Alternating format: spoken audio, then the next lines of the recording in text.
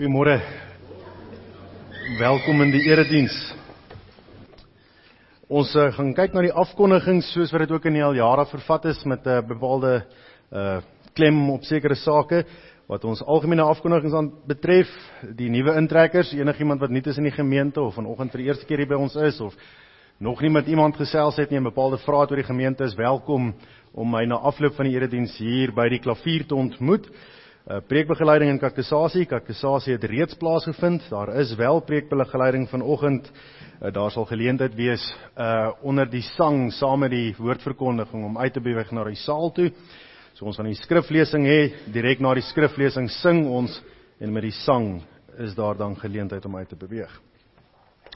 Ons kollekte is onder die diens vir barmhartigheid, soos dit altyd die gebruik is, deur kollekte vir Bybelverspreiding. Bybelstudies hierdie week weer in volle swang, dinsdagoggend om 10:00, dinsdag aand om 8:00 aanlyn, donderdagoggend om 9:00 en dan vrydagoggend om 6:00, ook die aanlyn Bybelstudie daar. En dan al die interne reëlings vir Bybelstudies in die wyke soos dit daar ook gereël word.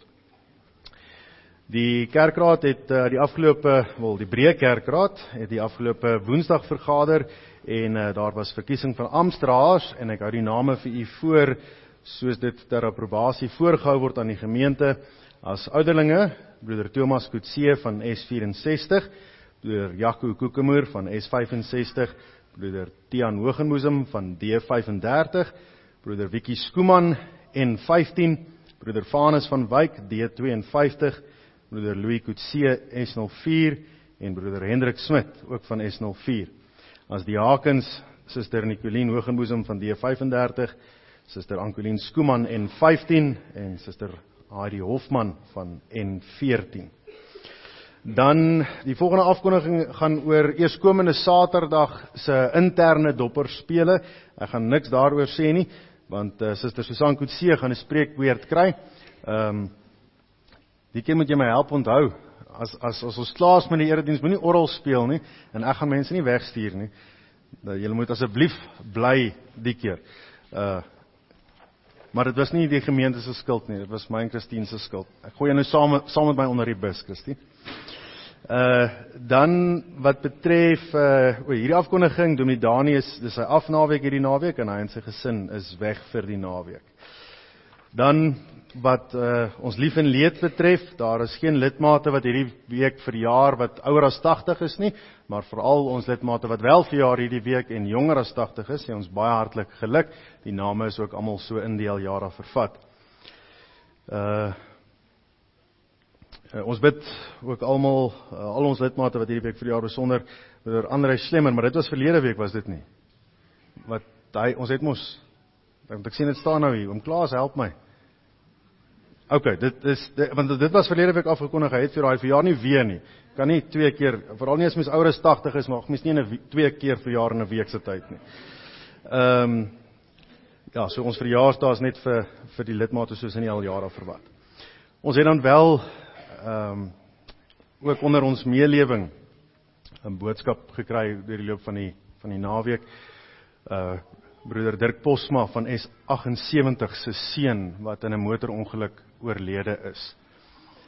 Dis tragies en ons dink in besonder in ons gebede ook aan hom en Suster Cindy met hulle leed en dra hulle op aan die sorg van die Here, dat die Here hulle ook in hierdie onstuimige tyd mag onderskraag.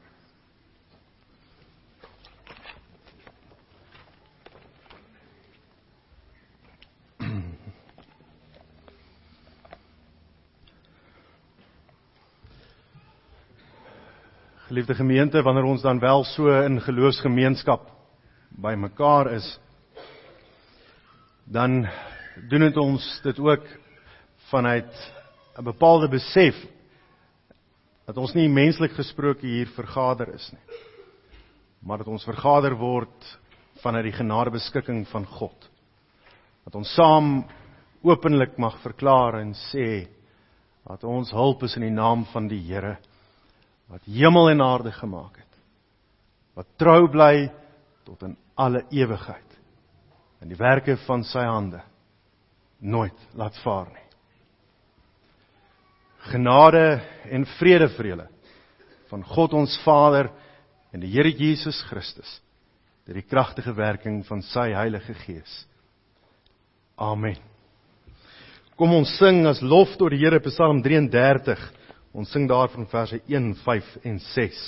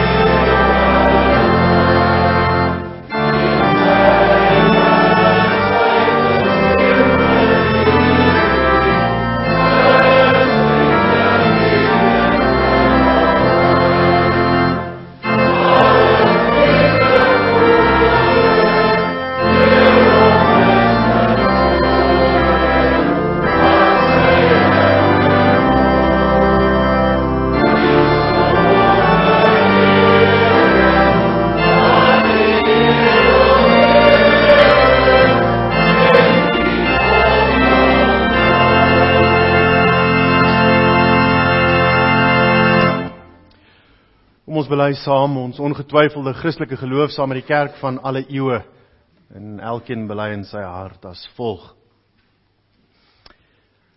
Ek glo in God die Vader, die Almagtige, die Skepper van hemel en aarde.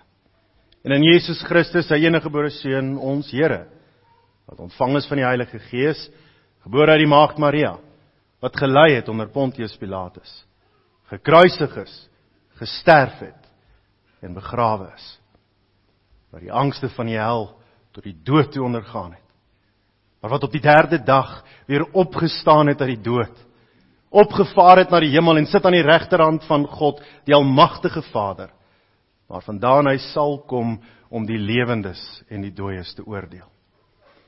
Ek glo in die Heilige Gees. Ek glo aan 'n heilige, algemene Christelike kerk, die gemeenskap van die heiliges, die vergifnis van sondes, die opstanding van die liggaam en 'n ewige lewe. Amen.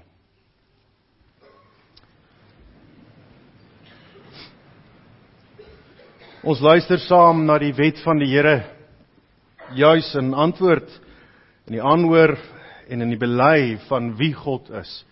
As die Here vir ons sê wie hy is, hoe ons hom mag bely in sy drie-eenheid, sy absolute heiligheid, dan gaan ons ook voort vanuit ons gebruik in ons liturgie en die erediens, om in die hand van hierdie bewustheid van wie hy is, hoe ons hom bely, ook aan te hoor, maar die opsomming van sy morele wet is, en ons verpligting vanuit geloof, om in sy heiligheid te mag leef. Ons luister saam, soos die Here het vir ons wat opteken het in Eksodus hoofstuk 20.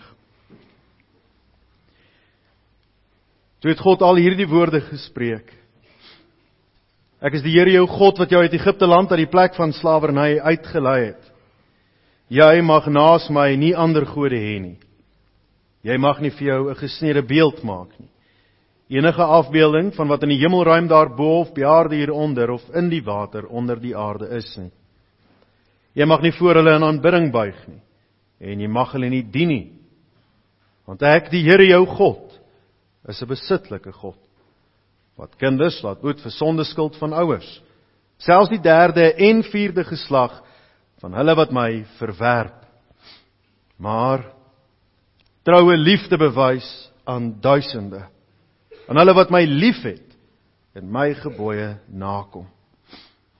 Jy mag die naam van die Here jou God nie misbruik nie, want die Here sal hulle wat sy naam misbruik nie ongestraf laat nie. Gedenk die Sabbatdag deur dit heilig te hou. 6 dae moet jy werk en alles doen wat jy moet. Maar die 7de dag is 'n Sabbat ter ere van die Here jou God. Jy mag geen werk doen nie, jy en jou seun en jou dogter, jou slaaf en jou slavin, jou diere en jou vreemdeling by jou nie. Want in 6 dae het die Here die hemel en die aarde en die see gemaak en alles wat daarin is, maar op die 7de dag het hy gerus. Daarom het die Here die Sabbatdag geseën en dit geheilig. Behandel jou vader en jou moeder met eerbied, sodat jy lank kan leef op die grond wat die Here jou God vir jou gaan gee. Jy mag nie moord pleeg nie, jy mag nie egbreek pleeg nie, jy mag nie steel nie, jy mag nie vals getuig teen jou naaste nie, jy mag nie jou naaste se huis begeer nie, jy mag nie jou naaste se vrou begeer nie, ook nie sy slawe en slavinne, sy beeste en donkies nie, enige iets wat aan jou naaste behoort nie.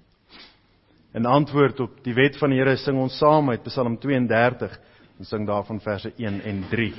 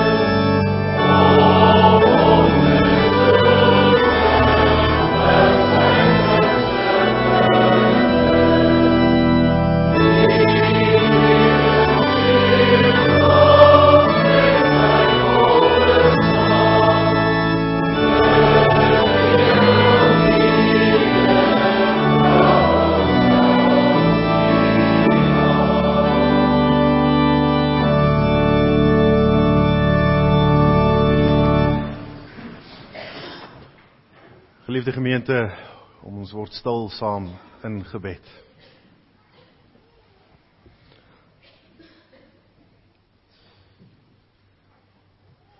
Ons almagtige God en hemelse Vader, ons dankie vir hierdie geleentheid wat ons het om in U teenwoordigheid te mag kom op 'n besonderse wyse.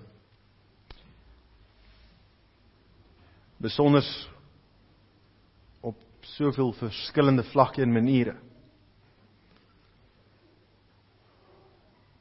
Sonders omdat dit 'n dag is, soos ons aan die wet vanoggend weer aangehoor het, deur U verordeneer, so geskep, daar gestel met 'n bepaalde doel. Dat daar binne die konteks van die ritme en roetine van hierdie lewe 6 dae is om te werk, maar U vanuit U alwysheid het so beskik het om in die normale gang van dinge 'n 7de dag ook daar te stel. 'n 7de dag, nie bloot vanweë toeval nie, maar soos ons Here Jesus dit in die Nuwe Testament ook vir ons leer, dat die mens nie geskep is vir die Sabbat nie, maar die Sabbat vir die mens.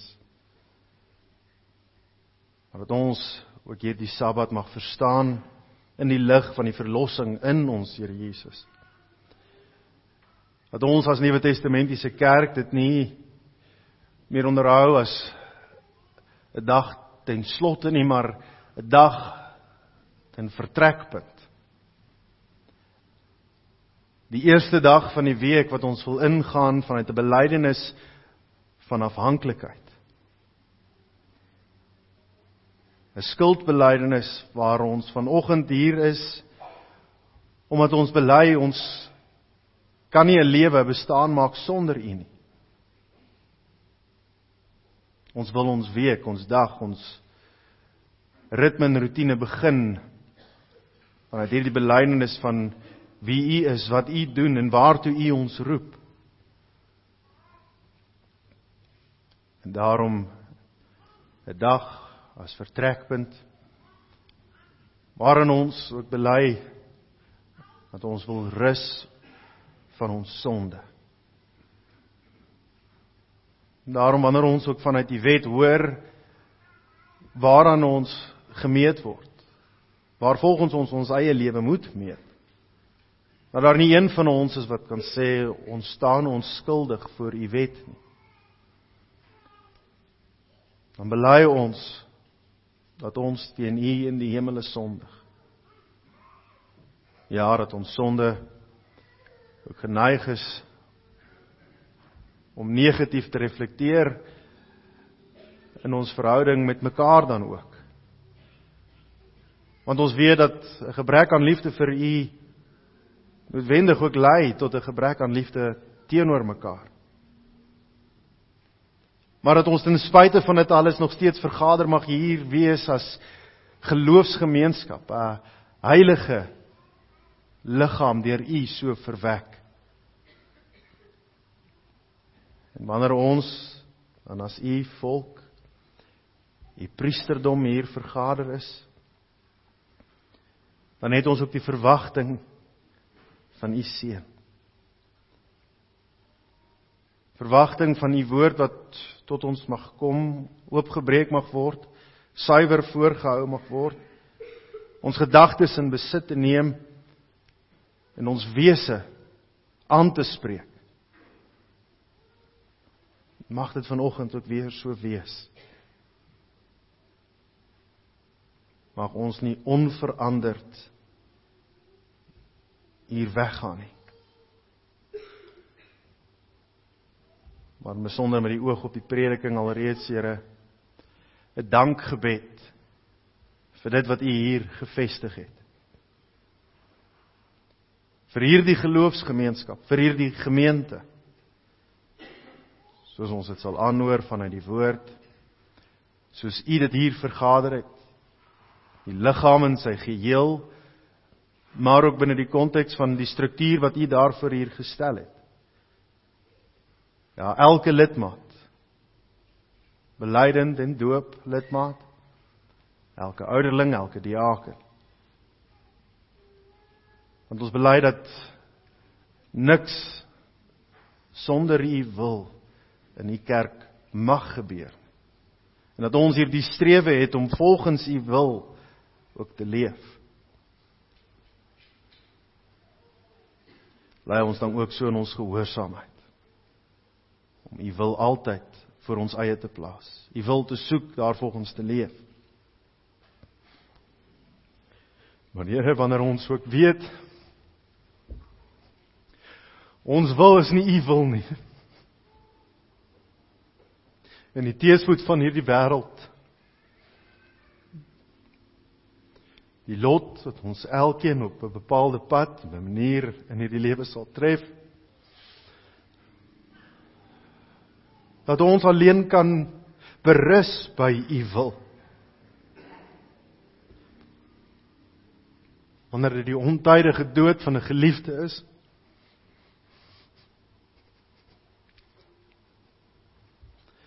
dan kan ons dit nie altyd verstaan nie.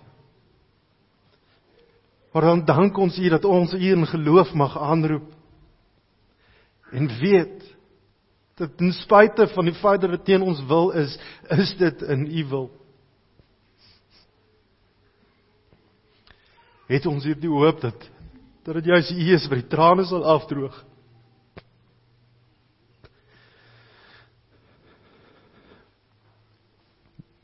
Dat hoop alleen in U gevestig is.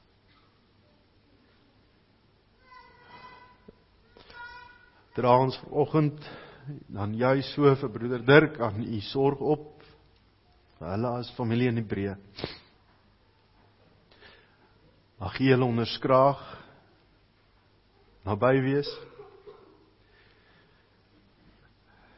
en mag hulle rus vind in U teenwoordigheid, vanuit die belydenis van U volmaakte onwrikbare wil.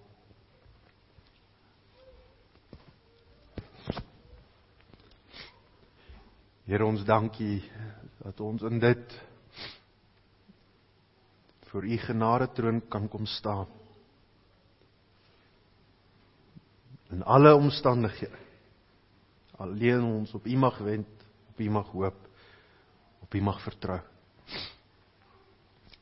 En wat ons hierdie dinge geensins enige manier, vorm van verdienste kan aanspraak maak nie. Daarom pleit ons dit alles so van U, om Christus wil alleen. Amen. Geliefde gemeente, die woord van die Here kom vanoggend tot ons vanuit Filippense hoofstuk 1, en ons gaan saam lees vanaf vers 1 tot en met vers 11.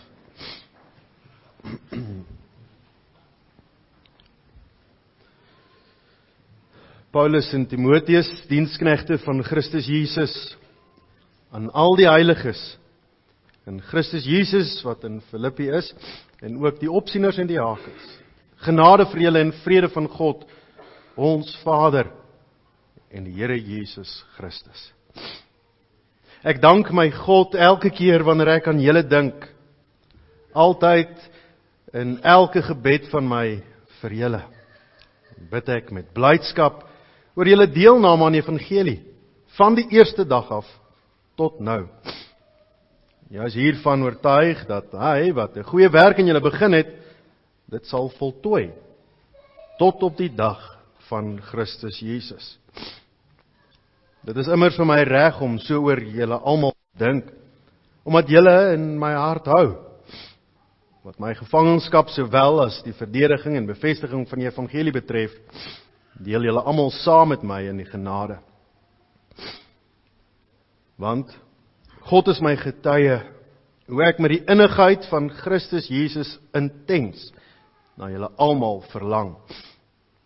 Ek bid juis dat julle liefde al hoe meer sal toeneem in kennis en insig, om die dinge wat saak maak te kan onderskei, sodat julle met die oog op die dag van Christus innerlik suiwer en onberispelik kan wees, gevul met die vrug van geregtigheid deur Jesus Christus, tot verheerliking en lof van God.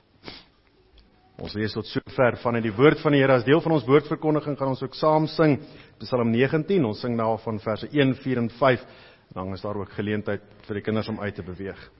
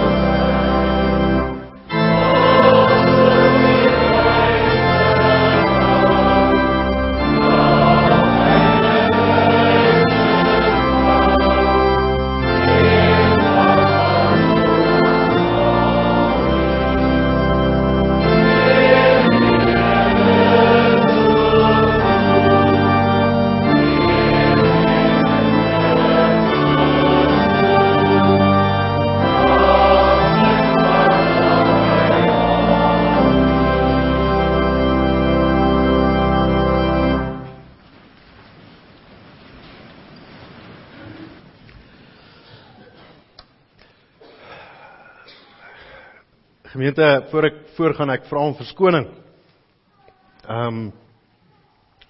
My skoonste se begrafnis is môre, en toe ek nou net vanoggend, ek het nie in die afkonings gesien van hom Dirk se seun nie, en die ontydige dood van iemand wat eintlik nog jonk is, tref my net opnuut, en ek het duidelik nog net nie genoeg gehuil nie. Ek hoop van harte dat ek na die begrafnis môre emosioneel meer stabiel sal wees. En ek dink die realiteit is net, en ek vra om verskoning dat ek nou dit nou doen, maar ek wil tog net vir julle verduidelik wat aangaan in my gemoed.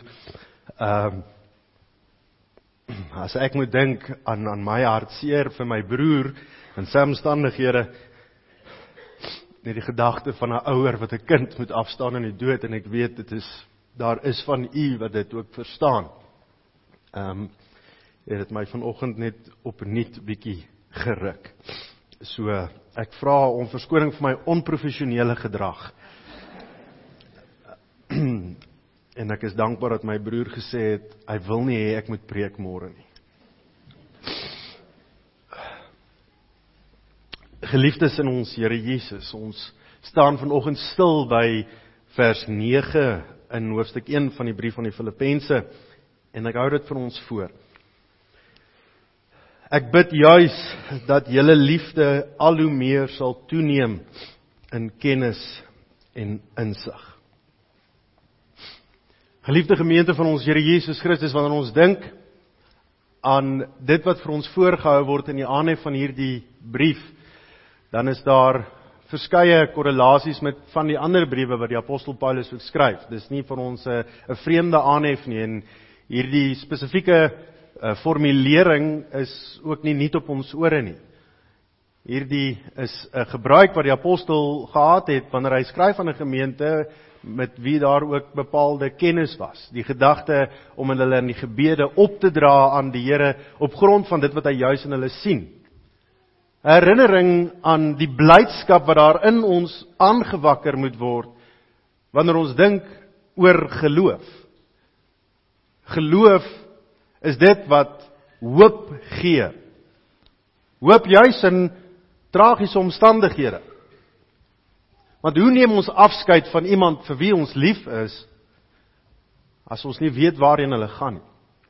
Of dalk erger, as die gedagte van geloof by ons aangewakker word, en dit is iemand wat nie in Christus Jesus sterf nie.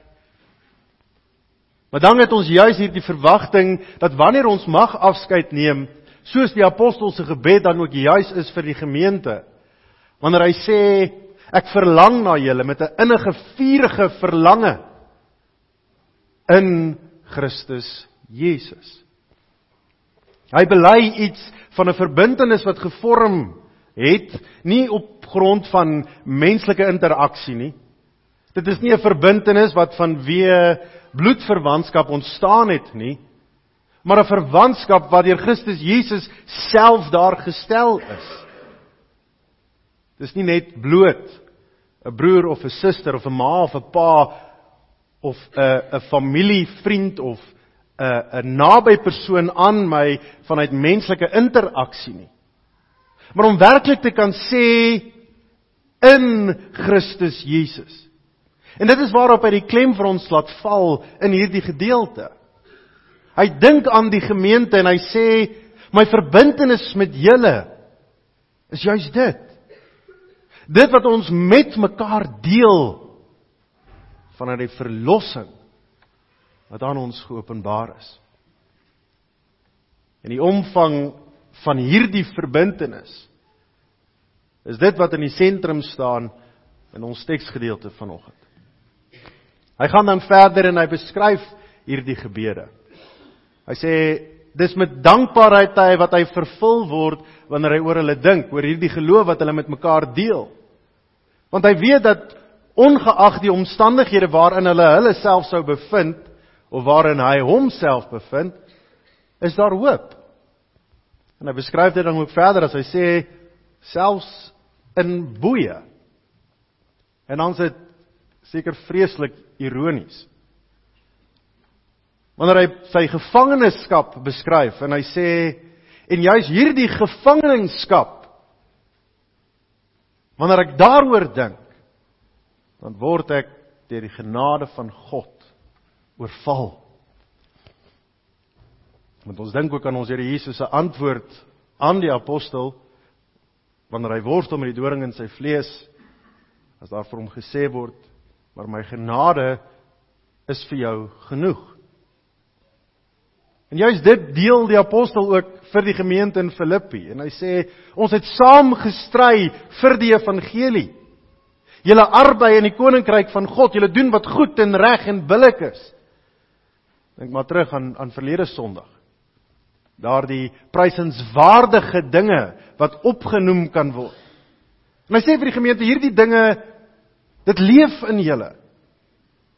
En ek is oorstelp met vreugde, elke keer wanneer ek aan julle dink, ek kan myself nie keer, om tot God te bid, sy naam aan te roep en te sê, Here, ek dank U, vir die geloof, wat ek in hierdie gemeente ervaar.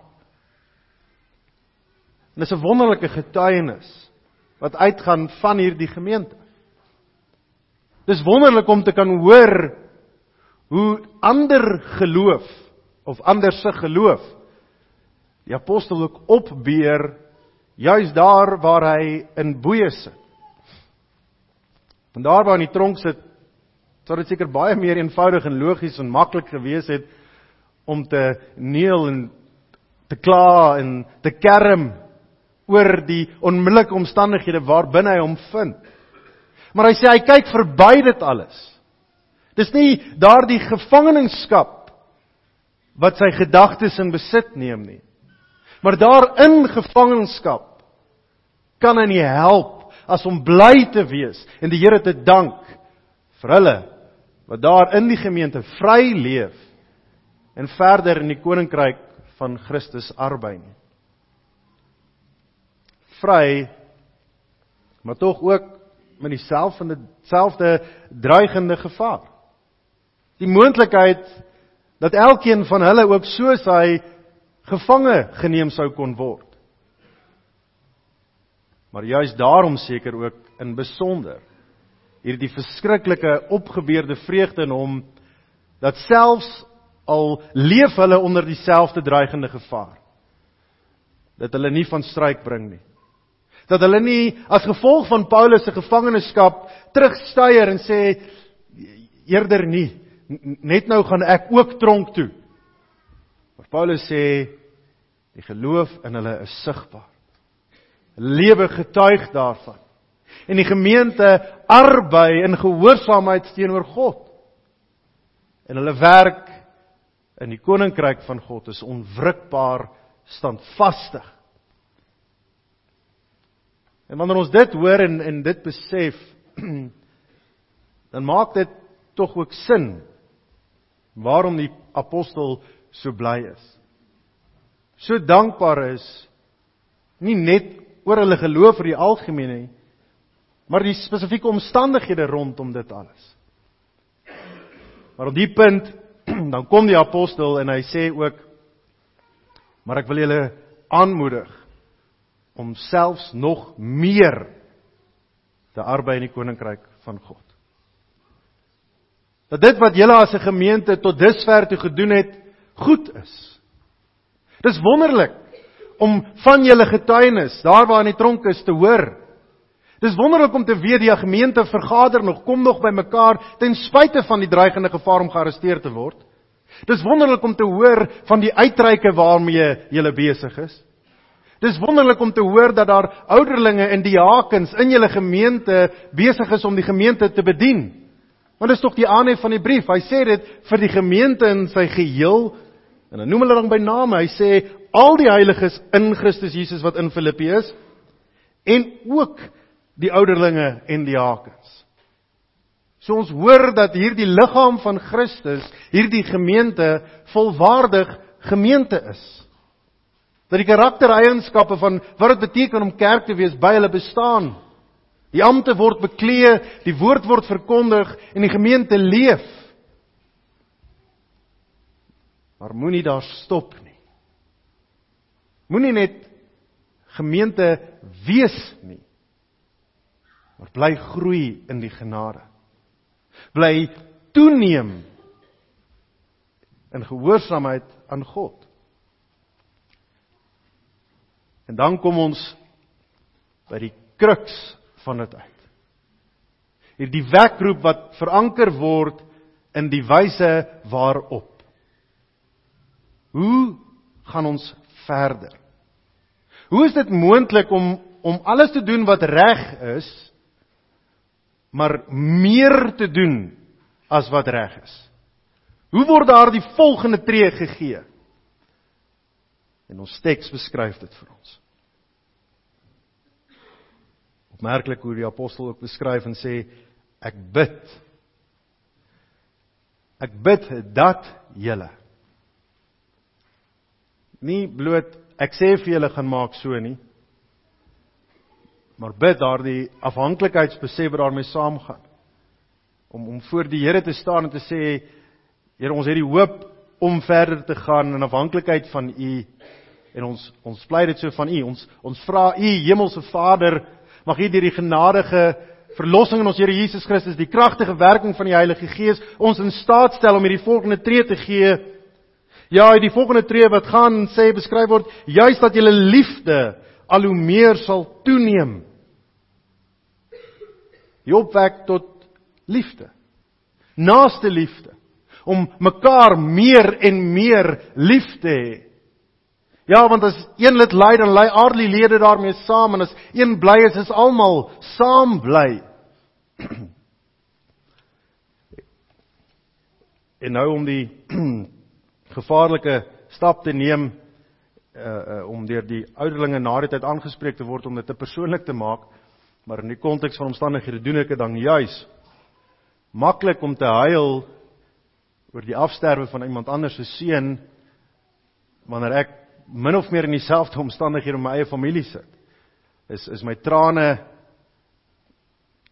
hoë mate selfsugtig, en gaan dit oor my leed, en in hoë mate gaan dit oor die leed van 'n ander. Maar daardie verbintenis waarvan die apostel hier getuig, is juist dit, dat ongeag of dit 'n onmiddellike familielid van my is al dan nie, maar die leed van iemand wat Jesus Christus aan my verbind het, mag my nie aanraak nie. En dis 'n vermaning vir elkeen van ons, en ek sê dit reg ook oop en eerlik vir u.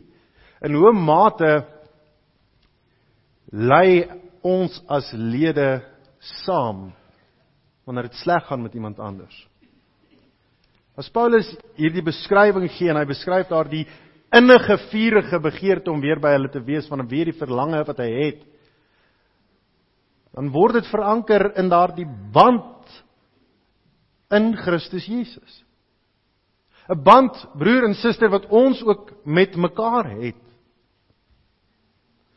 En ek sê ons moet elke keer in trane, elkeen van ons in trane uitbars, elke keer wanneer iets met iemand gebeur nie. Maar in hoe mate leef ons werklik met mekaar saam in vandag se tyd? In hoe mate is ons werklik ingeburger in mekaar se sorge en vreugde? Want dit is die ekstra stappie wat nou veronderstel word.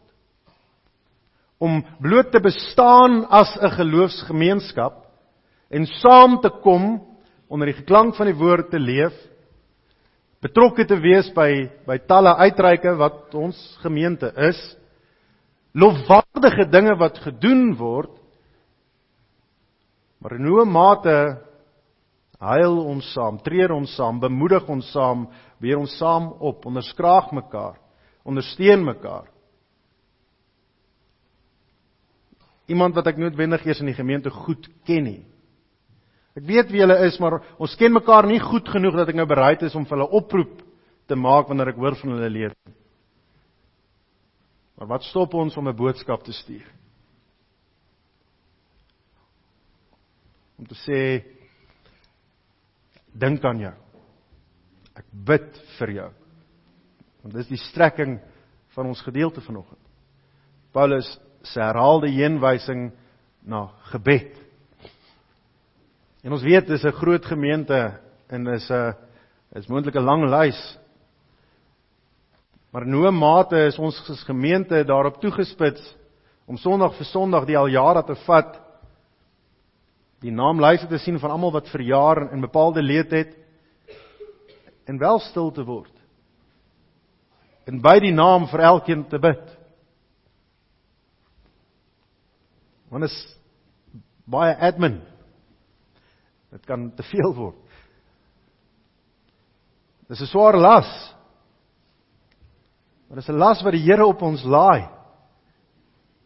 En dis 'n las wat die Here vir die gemeente in Filippi gelaai het. Hy sê, goed, alles is wonderlik tot hier toe. Maar nou daar die volgende tree. Julle is in Christus Jesus aan mekaar verbind, onlosmaaklik. En julle moet en mekaar se sorge en laste deel. Bly wees en juig in vreugde as dit goed gaan. Maar dan gaan ons daardie volgende tree om te verstaan hoe vermeerder ons liefde. Hoe is dit dat liefde kan meer word? Is dit bloot net 'n besluit? Kan ek hier sit en sê, ek het nou net besluit, ek gaan liewer wees vir die rondom my?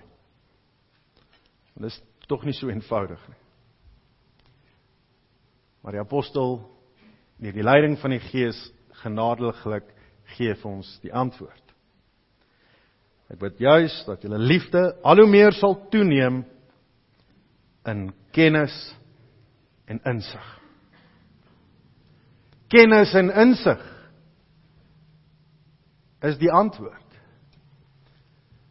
In 'n sekere sin kan ons sê dat dit waarmee ons hier te doen het, en dis die tema van die prediking, wat eintlik seker nie 'n baie goeie tema is nie, liefde, kennis en insig. Liefde, kennis en insig se volgorde moet net gewysig word, dis hoe dit voorkom in die teks, maar in die beskrywing en die verduideliking daarvan kan ons dit sien as trappe van vergelyking. Koud, kouer, koudste, of in hierdie geval kennis, insig, liefde. Want liefde is die intensiewe vorm van kennis. Liefde is die uitvloeisel van kennis.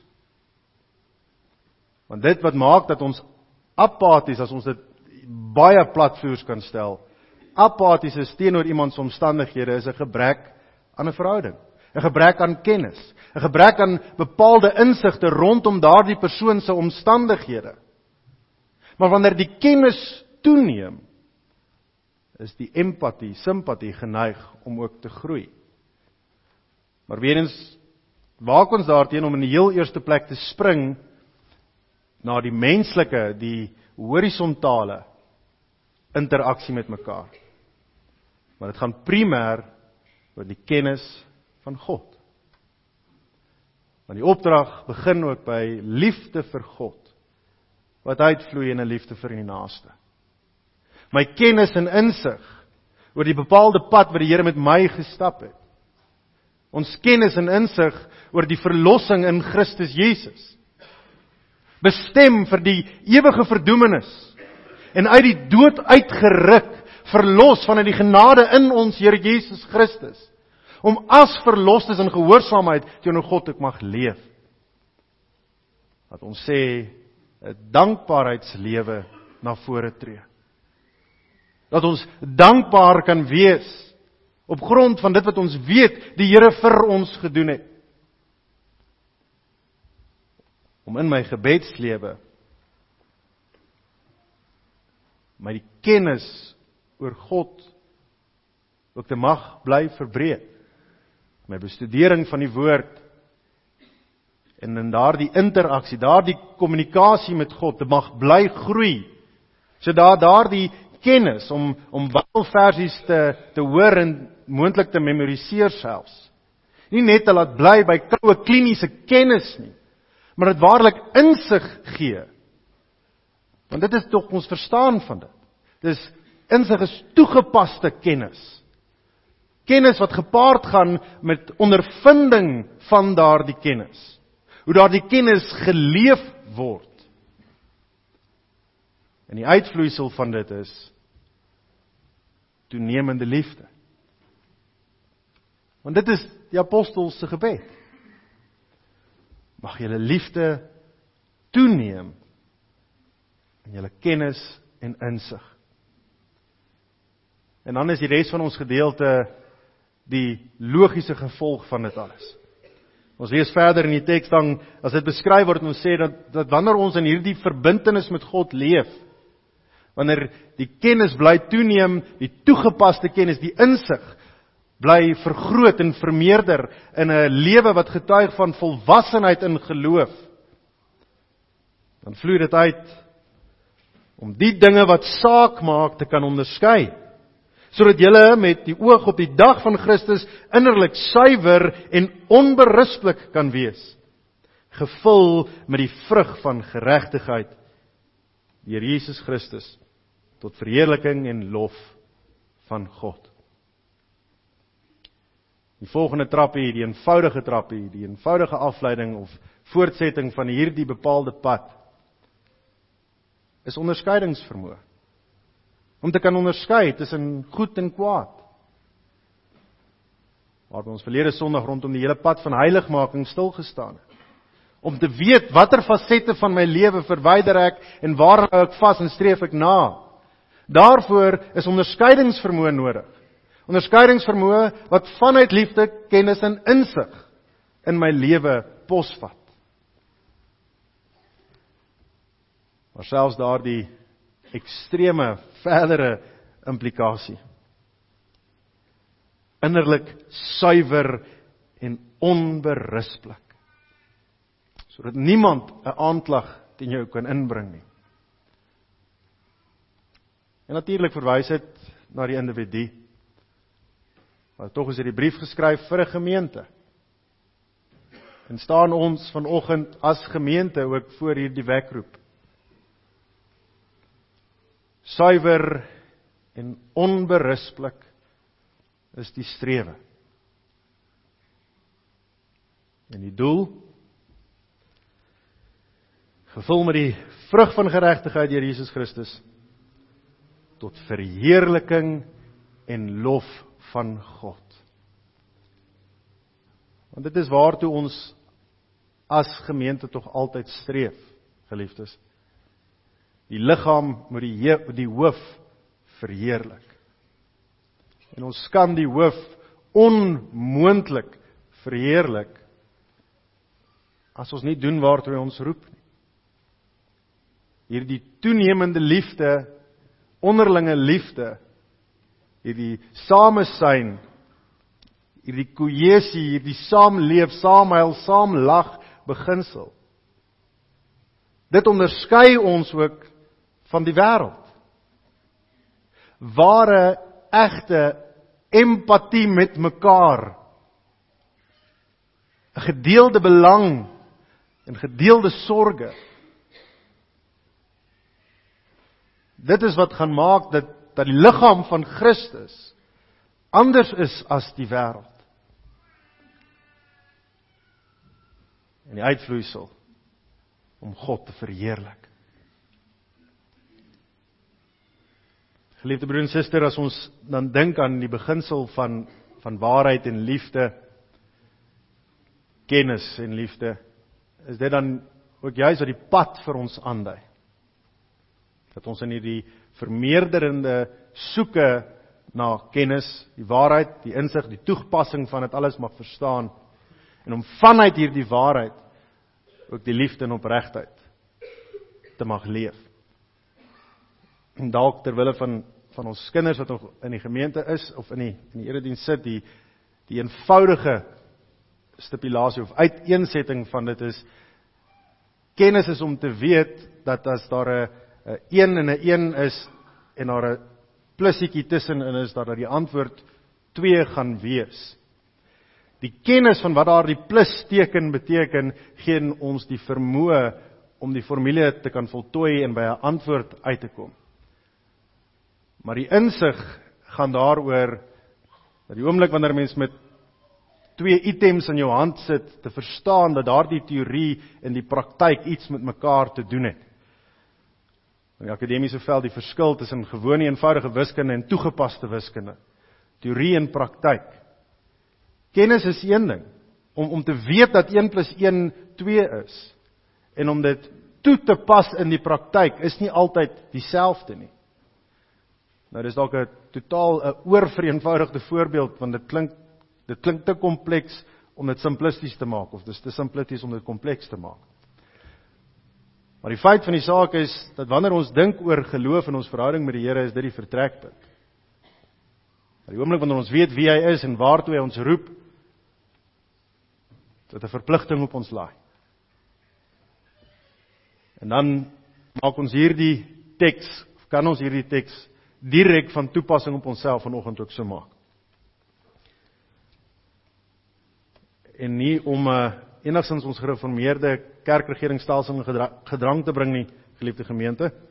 Ek skryf nie 2 dominees se name hier in en sê ons is nou ook apostels nie, maar dit kon net sowel gewees het van dominee Dani en dominee Anton, diensknegte van Christus Jesus, aan die heiliges in Christus Jesus, wat hier in Rietvallei is, en ook die ouderlinge en diakens.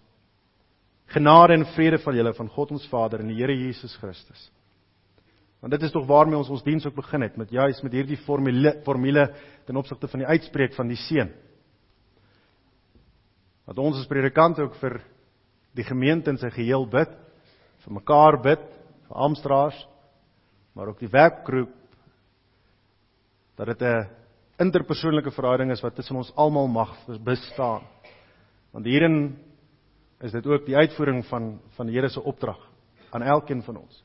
Dat ons ook hier die verwagting het om waarlik in liefde te mag toeneem, gaan en bid vir mekaar, in mekaar se omstandighede.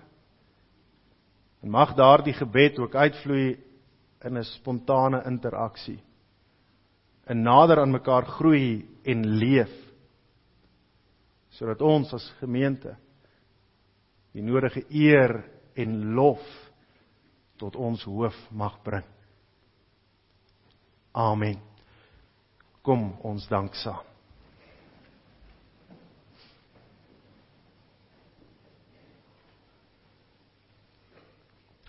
Ons almagtige God en Hemelse Vader, ons dank U vir U woord, waarmee ons lewens mag meet, mag inrig, en ook hier die hoop en verwagting, hoe U deur die werking van die Gees ons daartoe bekragtig. Dat dit nie 'n eie vermoë is, of eie intellek is, dat dit wat U van U self in U woord aan ons openbaar, tot insig mag oorgaan nie, maar dat dit U is wat dit in ons so bewerk. Dat ons nog verder ook hier die hoop, verwagting en strewe mag hê, dat die kennis en insig mag uitvloei in vermeerderende liefde. Mag ons hier waar ons vanoggend ook stil staan by die blote gedagte om vir mekaar te bid, mag ons dit ter harte neem,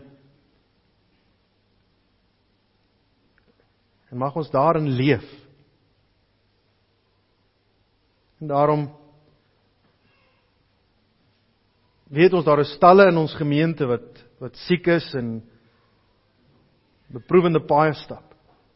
Weet ons dat die seer en die leed van hierdie wêreld nie vir 'n oomblik ophou nie. En dat daar talle is wat in die afgelope weke, dae, maande, jare geliefdes aan die dood afstaan.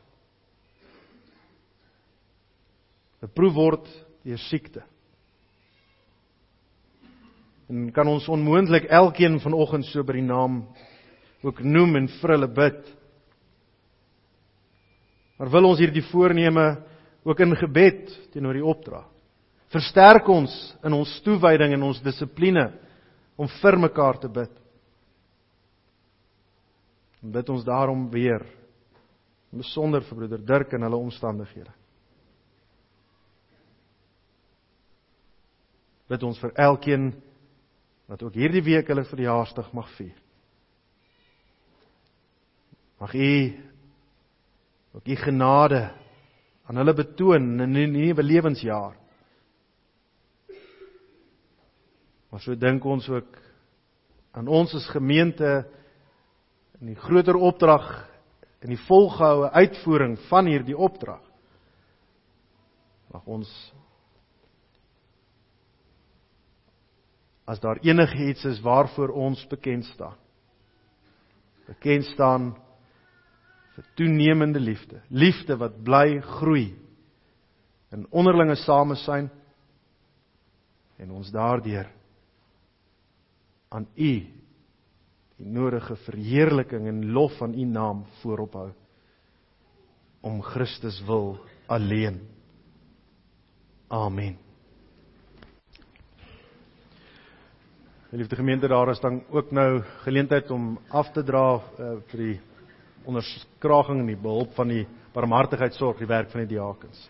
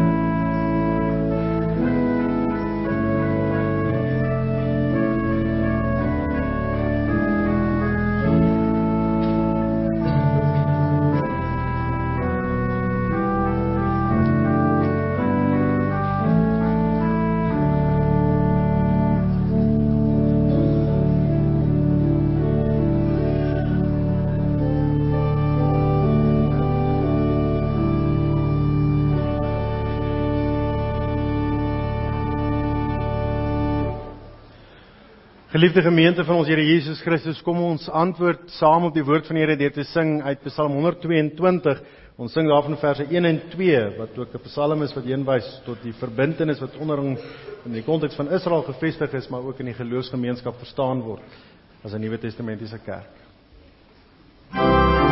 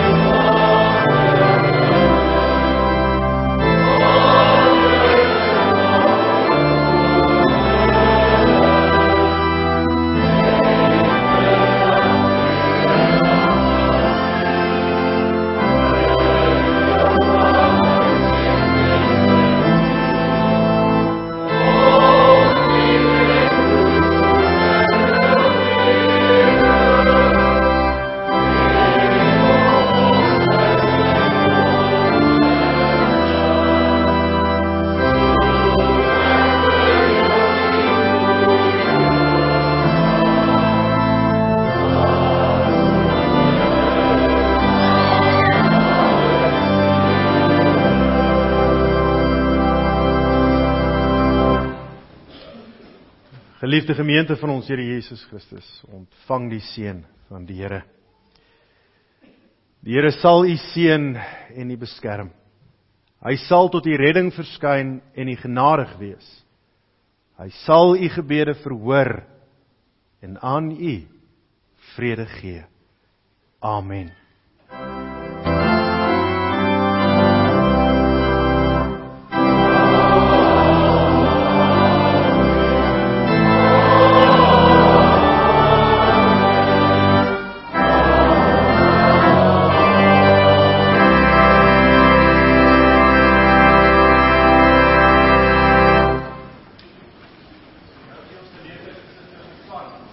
Voordat ek vergeet.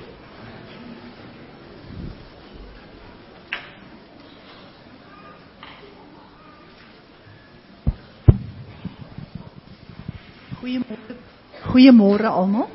Ek dink net Dominee Anton, jy is nie onprofessioneel om hartseer te raak nie. Ons Here self het hartseer geraak en ek dink ons gemeente kan in deernis ook aan u dink. Ek wil graag, en dis my voorreg om te praat oor volgende Saterdag. Ek kon nie glo dis al volgende Saterdag, ek tog is oor 2 weke. Daar is nou 'n advertensie oor die radio wat stop na 30 sekondes. Ek hoop nie julle gaan so ongeduldig met my wees nie, laat julle my so bietjie kans gaan sien, kans gee, maar ek gaan ook probeer so vinnig moontlik praat. Ons dink nou aan 'n spyskaart en ek praat nou net met almal vir ontbyt. Daar is nie meer eiers nie, né? So ons moes vinnig 'n plan maak. So hoe klink vir julle vrugtesap, yoghurt en muesli, pap en vleis en dan nog koffie of tee daarna. Klink soos 'n manne-ete, né? Nou moet ek vir julle sê, dit was die susters bestuur se manne wat dit voorgestel het. So manne, ek wil vir julle sê, julle kan nou vir julle vrouens sê, vroutjie, jy hoef Saterdag nie jou af te sloop om vir ons ontbyt te maak nie, ek staan vir ons ontbyt by die kerk. En as jou man dalk bietjie vergeet, hou het om jou te vra nie, sê dan net, skattie, ek het jou verrassing, die kombuis is toe Saterdagoggend, ons eet by die gemeente. En sê nou maar, julle is gewoond om elke Saterdagoggend uit te gaan eet. Julle hoef nie te dink, waar gaan ons eet nie? Julle kan hier kom eet en geld spaar, want waar kry jy so 'n ete vir net R50? En dit is nou van 7:30 die oggend tot 10:30. En dan 11:00 begin ons alweer worsbroodjies verkoop. Regte lekker dopperworsbroodjies vir R30. En dit is dan tot dit uitverkoop raak. Maar nou is daar een ding net. Julle kan net nog tot môre aan 12:00 julle bestellings plaas by Karen. As dit later is, dan is julle te laat. Maar ons is altyd genadig, daar sal altyd 'n paar bordjies ekstra wees, maar as dit oorbly, as julle te laat kom, dan is daar dalk nie meer vir julle nie. So maak seker julle bestel dit. Dan kom ons by die volgende, die dopperspele. En ons verstaan die matrieks wat eksamen skryf, en ander mense wat eksamen skryf, ons verskoon julle. Julle hoef nie Saterdag hier te wees nie. Maar die res van julle moet Saterdag hier wees. En nou moenie dink, ag wie sy nou om vir ons te sê, ons moet hier wees nie. Nee, dis nie 'n verpligting nie. Dis 'n lekkerte, want as jy nie hier was nie, gaan jy so spyt wees Sondag. As jy hoor hoe lekker dit hier was, dat jy jou hare uit jou kop uit gaan trek. Nou daar's twee redes waarom ons hier moet wees Saterdag. Nou die eerste een is om saam te eet en saam besig te wees. En as julle nou gaan kyk, pas so aan by vanoggend se preek. Die feit dat ons mekaar nog nie almal regtig ken nie, en dat ons nie dan daarom vir mekaar regtig kan omgee nie. En daarom het ons hierdie dopperspele so ingeklee, dat ons probeer en poog om hierdie gebrek, kan 'n mens nou maar sê, te oorkom. Ons het letterlik elke liewe wijk ingedeel in die spele. En daarby het ons 'n paar wyke ook ingesit. En nou kan ek net sê, daar's vingerbord, sjoelbak, veerpyltjies, jukskei, vligbal, rolbal en pluimbal. En dan was die graad 8 kategeet was so oulik, dat hulle gesê het, hulle wil touch rugby inbring. En ons het daarvoor ook nou nog ruimte gemaak. So die wat wil touch rugby speel, is welkom. Ons het dit so ingedeel, dat selfs elke liewe lidmaat kan deelneem. In party wyke gaan dit so dat daar meer net senior lidmate is. Wel, dan speel julle net vingerbord en sjoelbak. Dis al. Vir die ander mense wat jonger mense het, neem aan alles deel. En moet nou nie hier sit en dink, daar gaan my hele Saterdag nou verby nie. Nee, glad nie. As jy mooi gaan kyk, gaan jy sien ons het dit so ingedeel, dat elke wyk 2 ure meer of min betrokke gaan wees. So die eerste wyke is van, sê nou maar van 11 uur, half 12, 12 uur, half 1 uur, dan is jy klaar. Daarby ook, wissel ons. Jy gaan nie elke keer teen dieselfde wyk deelneem nie. Jy's nou deur wyk 1, volgende keer is jy teen wyk 2, volgende keer is jy deur wyk 3, sodat 'n hele tyd 'n rondom talie is dat jy mekaar kan leer ken. Maar ons skop hierdie feestelikheid af met 'n pretloop, 7 uur die oggend. En dan vra ons maar R10 per gesin. Wat hou dit in? Jy kom, man en muis uit die huis en julle stap. Paas kan die kinders dra, maat die kinders. Die wat nou al met hierdie stukke loop om die honde te keer, julle doen dit. My maat gepraat van haar 3x2, die 3 wiel wat sy gestoot het en die 2 voete waarmee sy geloop het, julle kan daarmee kom. Maar ons almal kan pret loop. Dit hoef nie 'n ver afstand te wees nie, daar's nie 'n afsnytyd nie. Jy loop rustig en gesels en kuier, die kindertjies kan huppel en rondspeel. En dan is Edna so oulik, sy maak vir ons elkeen 'n medalje. So jy gaan nog 'n medalje kry, as jy nog nooit in jou lewe een gekry het nie, kry jy nou een. Reg, en dan, later die middag, het ons braaivleis. Dan bring elke een julle eie braaivleis, julle eie kos, julle eie drinkgoed, julle eie stoele, julle eie alles. Maar ons kom sit hier en ons kuier saam. Jy skakel sommer by iemand anders in. Ek wil nou nogal by sê, as jy nou 'n nuwe lidmaat is, en of jy voel nog bietjie vreemd, jy weet nie waar is jou wyk nie, kom kies vir jou 'n wyk. Die ouens wat die lekkerste speel, en die ouens wat die lekkerste lag, vat daai wyk vir jou. Geliefde kerkraad, ek sê dit met tong in die kies, hoor? Maar kom regtig dat julle, so waar is dit lekker? Saterdag? Hier is dit lekker. En nou het ek nie die tweede rede gegee, waarom julle hier moet wees nie. Kyk, julle gaan so ontspan, dat Saterdag aand, as daai bokke, ons weer so laat kou, ons weer so pla, dat ons stoele te warm raak, dat ons moet eers draai en loop, voordat ons weer voor die kassie gaan sit, gaan julle so ontspanne wees. Of jy nou sit met jou Engelse tee, of jou druiwe tee, of jou skuimtee, of jou mouttee, dit maak nie saakie.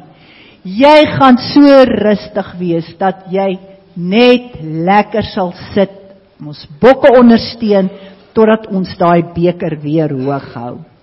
Maar ek hoop regtig, julle gaan dit geniet Saterdag, ons sien julle almal daar. Baie dankie.